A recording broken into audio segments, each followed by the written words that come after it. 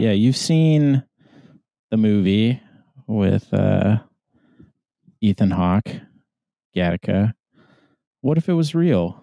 What if there was a meritocracy, but for gametes? This is like a real thing liberals actually believe.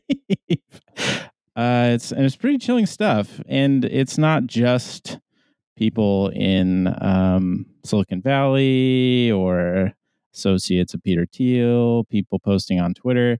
It's also the husbands of people running for Bellevue School board, like Fei Yang, who you might remember from a recent episode. So we got this tip about a little post, and it begins. Oh, this is a Greg too. Oh, wait.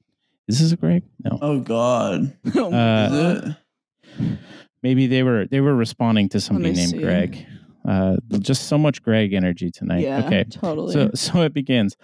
I hate how they assume how white people teach their children to be colorblind, but recall it is okay to stereotype whites. I have been teaching my children that race is real, and there are inherent biologic, hormonal, and behavioral differences between the races. Oh my God. Yeah, different humors. Wait, run the DJ, run that shit back. I have been teaching my children that race is real. In this house, race is real.